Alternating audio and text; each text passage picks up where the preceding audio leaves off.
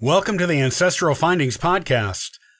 The 19th Amendment to the U.S. Constitution is one that gives women the right to vote at the federal level and prohibits states from denying women the right to vote at the state or federal level. This amendment was the result of decades of hard work by women's equality groups. This is what you need to know.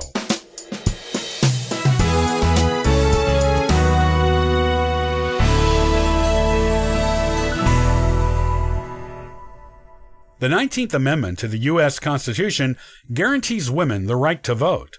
Up until that time, the right to vote for women was granted on a state level in some states, but they were still denied the right to vote in federal elections.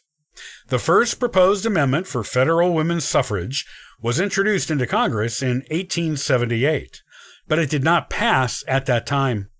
It would take until May of 1919 for that to happen. Once the amendment passed both houses of Congress, it was sent to the states for ratification. The requisite number of states approved it, with Tennessee being the last of the 36 states required to approve it to be adopted. The 19th Amendment was ratified and adopted to the U.S. Constitution on August 26, 1920. What does it say? The right of citizens of the United States to vote shall not be denied or abridged by the United States or by any state on account of sex. Congress shall have power to enforce this article by appropriate legislation. What does it mean? The idea of women voting was not new. Several of the colonies that would become the United States gave women the right to vote before 1776. Yet by 1807, all of the states had their own constitutions that prohibited women from voting. By the mid-1800s, women's suffrage gained more traction as a movement. Conventions were held to promote it, and legal arguments based on existing amendments were made to support it. The U.S. Supreme Court struck down all of those arguments. So, women's suffrage activities then focused on getting a constitutional amendment ratified that would guarantee women the right to vote anywhere in the country. After the Civil War, some Western states did give women the right to vote at the state level. This gave women across the nation hope for nationwide women's suffrage.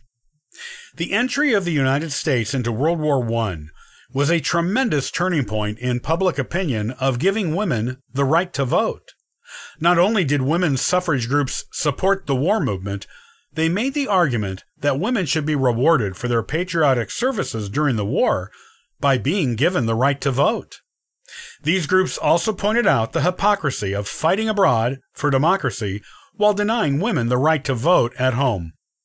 Eventually, after a number of marches, demonstrations, and even hunger strikes on the part of the women involved in the movement, U.S. President Woodrow Wilson announced his public support of giving women the right to vote.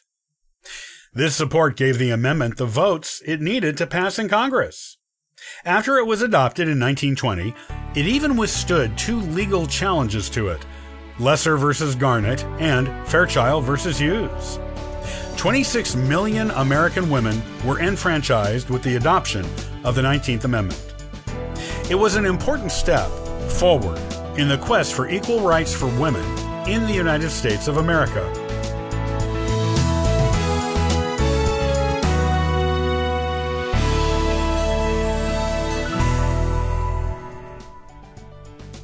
Thanks for listening to the Ancestral Findings Podcast. Visit ancestralfindings.com and download a free ebook and sign up for the historical postcard giveaway.